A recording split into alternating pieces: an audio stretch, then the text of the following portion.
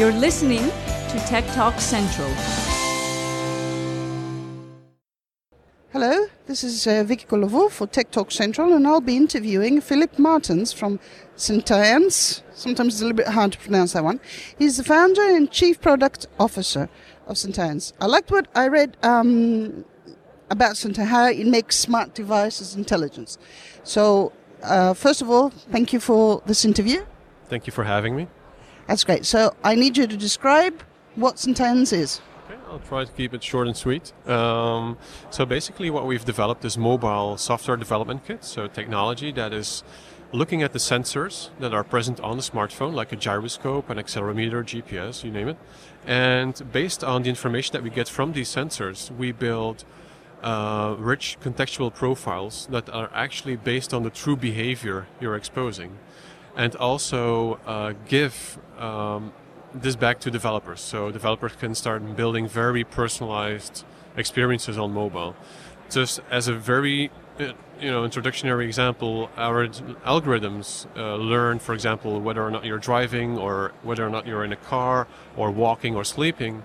And this is picked up automatically in the background, so the user does not need to enter anything into the device, obviously. So this is learned, and the moment this behavior is learned, it's given back to the developer. So a developer can start making all kinds of cool and context-aware experiences.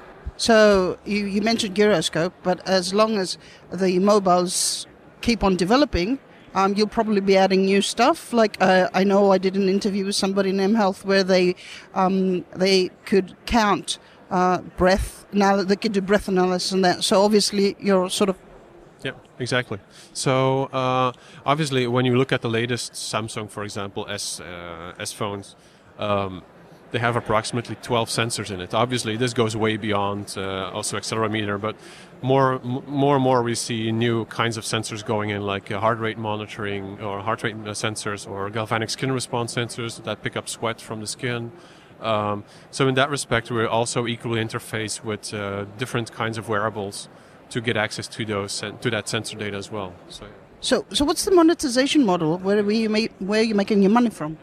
So first of all, we don't make money directly from end users because we don't build a consumer application. It's a software development kit. So we make our money off daily active users that we bill on a monthly basis, and we charge this obviously to our clients. And currently, our clients are our first batch of clients, and we're still getting a lot of traction in that field is an insurance industry. That was pretty weird for us to be lumped into the insurance industry, but quickly we found out basically that by observing and learning someone's driving behavior, which we are pretty good at, we get accuracies up to 95%. So really accurate driving profiles that insurance companies now for the first time in their history are capable of offering super personalized premiums to their clients. It's quite impressive. So just to go a step back, tell me first of all where you're based. And then I'll add a second question. Do you have funding? Have you funded? So we're an Antwerp, Belgium-based company, startup. We're still venture capital backed. However, we are doing revenue, but we are heavily investing in expanding the team. So we just opened an office in Singapore as well, just like last week. So this couldn't have been done without external capital. So right now we just closed a Series A of $2 million. This will be $2.5 million in the next couple of months still. That's great. So are you thinking about the States also, going over there? So we're also thinking about approaching the American market, the North American market. For the very obvious reason, there's a lot of use cases also in the advertising industry, mobile advertising industry more specifically. So in that respect, we are now also talking to some clients in New York and in North America. Since you did identify insurance companies, I think it would be huge to go in the States, because especially there. But do you think there is a competition? Oh, yeah. So going into the States or whatever market, actually, for that matter, there is a lot of competition. Actually, there isn't that much competition in the field of having context-aware technology providers like we are that offer that amount of accuracy.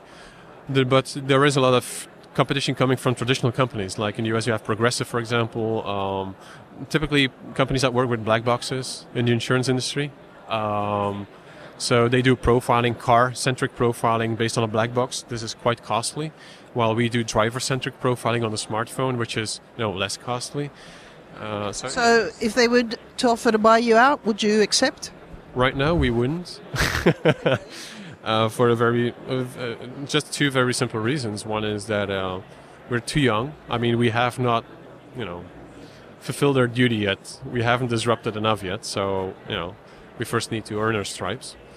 And second of all is if we're still in the field of we're here to play, not to exit. We're here to build a cool company, and we want to be a global player, a global dominant player in the context-aware computing. I liked what you said, actually. I love startups that stick around for some time and don't think about selling. I think there's probably prospects also in the health sector, what you're doing, counting perspiration, all that, sweat, breath, and all that. There's huge opportunities there. Do you think so too? Yeah, we see this through, we're currently doing some proof of concepts where we're working on identification and prediction of epileptic seizures, for example. We have one rudimentary proof of concept working already in this field. Obviously, we're not doing this on our own. This is done jointly with research partners, but also clients, early clients, basically. But equally important is working on post-traumatic stress, for example. There are many, many applications out there. And as a company, as Sentience as a company, we prefer to continue to act as a technology platform, enabling companies to start building these solutions on mobile as well, or wearables for that matter, because in healthcare we see a lot of wearable activity instead of smartphone activity. So yeah, there's a lot of applications in there. Yeah. Is there patents involved in your product? Yeah, there are multiple patents involved. A couple of them.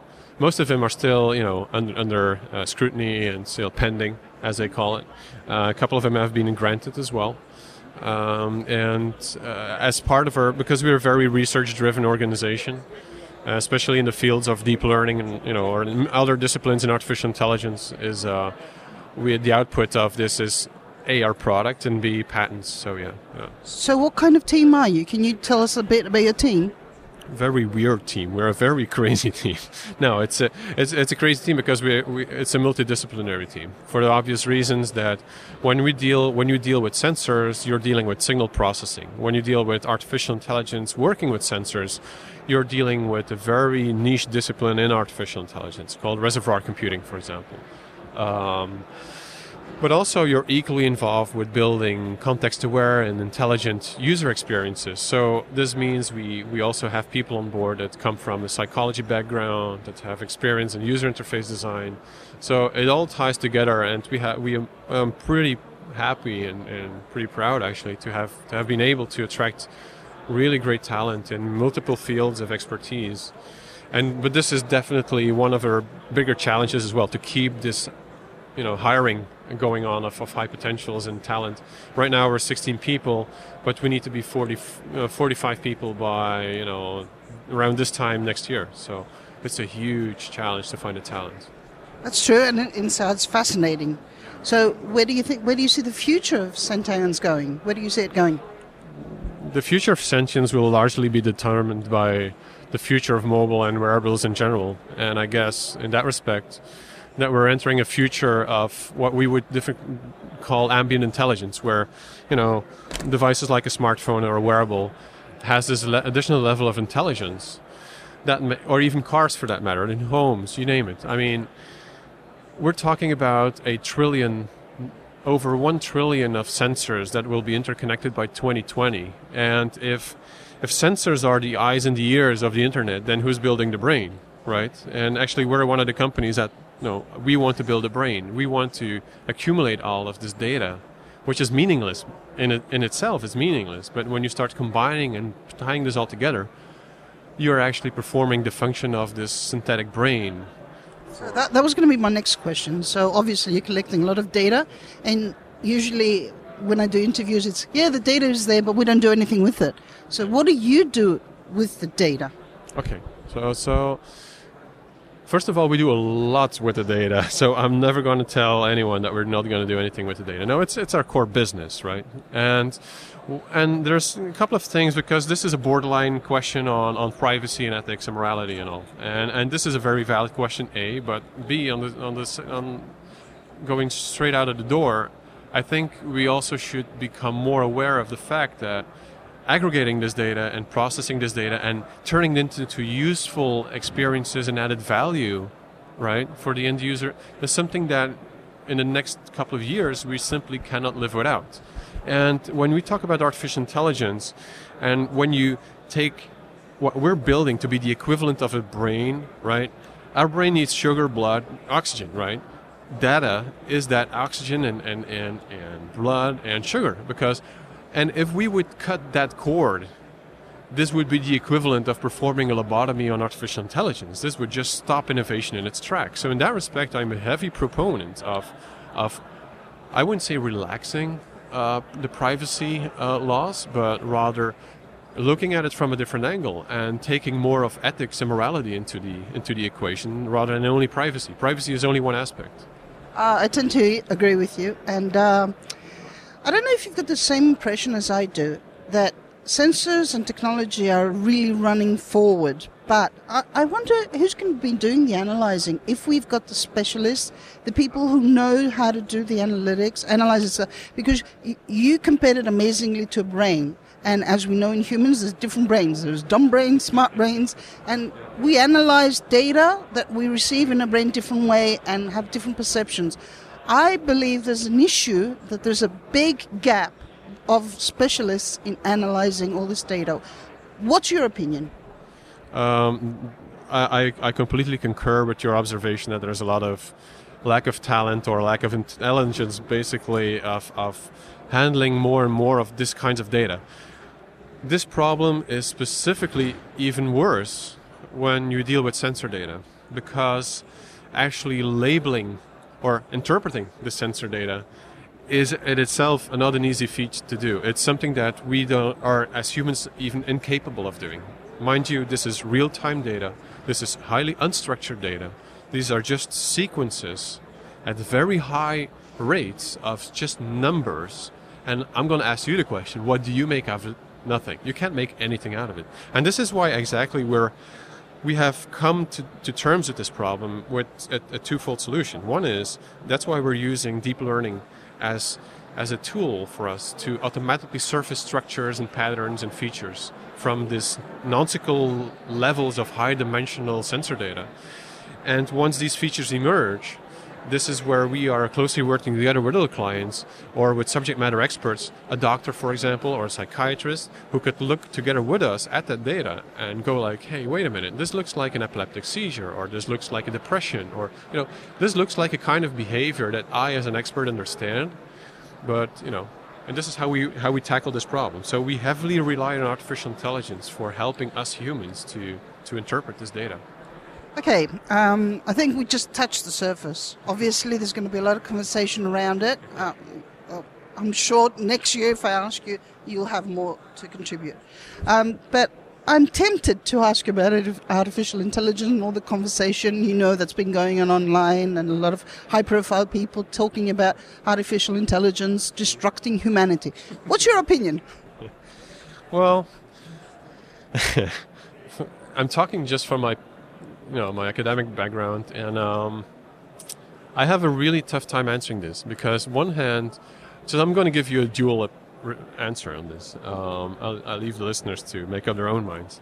First of all, right now, the level of artificial intelligence globally is at the age of a 3 or 4 year old. I mean, it's pretty harmless. I think the bigger danger lies when we hit puberty. I mean, there is strong and weak AI. Right now we're talking weak AI. Weak AI means that these are expert systems, and this also means that humans still are very much in control still how artificial intelligence is being employed. And if it's one thing that we have learned is there's artificial intelligence and there's human stupidity. And I'm pretty good at that last one. So inevitably there will be errors being made. There will be breaches in privacy. There will be self-driving cars that's going to crash. There will be a lot of stuff that's going to go wrong before it gets better. When it gets better in terms of artificial intelligence, this is where, as you said, listening to not even like local startups, talking to like Elon Musk or even Dr. Hawkins, they express their concerns in terms of what strong AI could look like. And in that respect, I kind of agree to them that if there is a strong AI or a strong sentient algorithm, this could philosophically be considered to be the demise of humanity. However, I think we should only ask a question as human species, what our role exactly is on this planet. I mean, we're very young. Perhaps it's our time. We could phase out, for example. I mean, we've fulfilled our role. We've created a higher level of intelligence, and perhaps we could phase out. Or, and this is where I stand, or we just could continue to embrace technology and make technology become a part of our human body. Because when you look at the evolutionary theory, right now, our biological organisms are less, move slower than our technological evolutionary stories. So perhaps we should start incorporating technology inside our bodies and upgrade our system, actually upgrade our human body with technology. And this is, singularity or transhumanism, which is it's also called. And I think this is the only way forward. If we don't, we could be considered to be, an evolutionary dead end. Okay, I think we'll wrap it up. Thank you very much, Philip, for talking to us. Thank you for having me. Okay, so this is Vicky Kolavou for Tech Talk Central, and I spoke with Philip Martens from Sentience. I think it was an amazing speech, especially the artificial intelligence stuff. By the way, just a quick note, your website. I need your website. You can visit us on www.sentience.com. This is SE. Is my personal Twitter handle is F Martens, but the company's is Sentience. Great, thank you. Bye.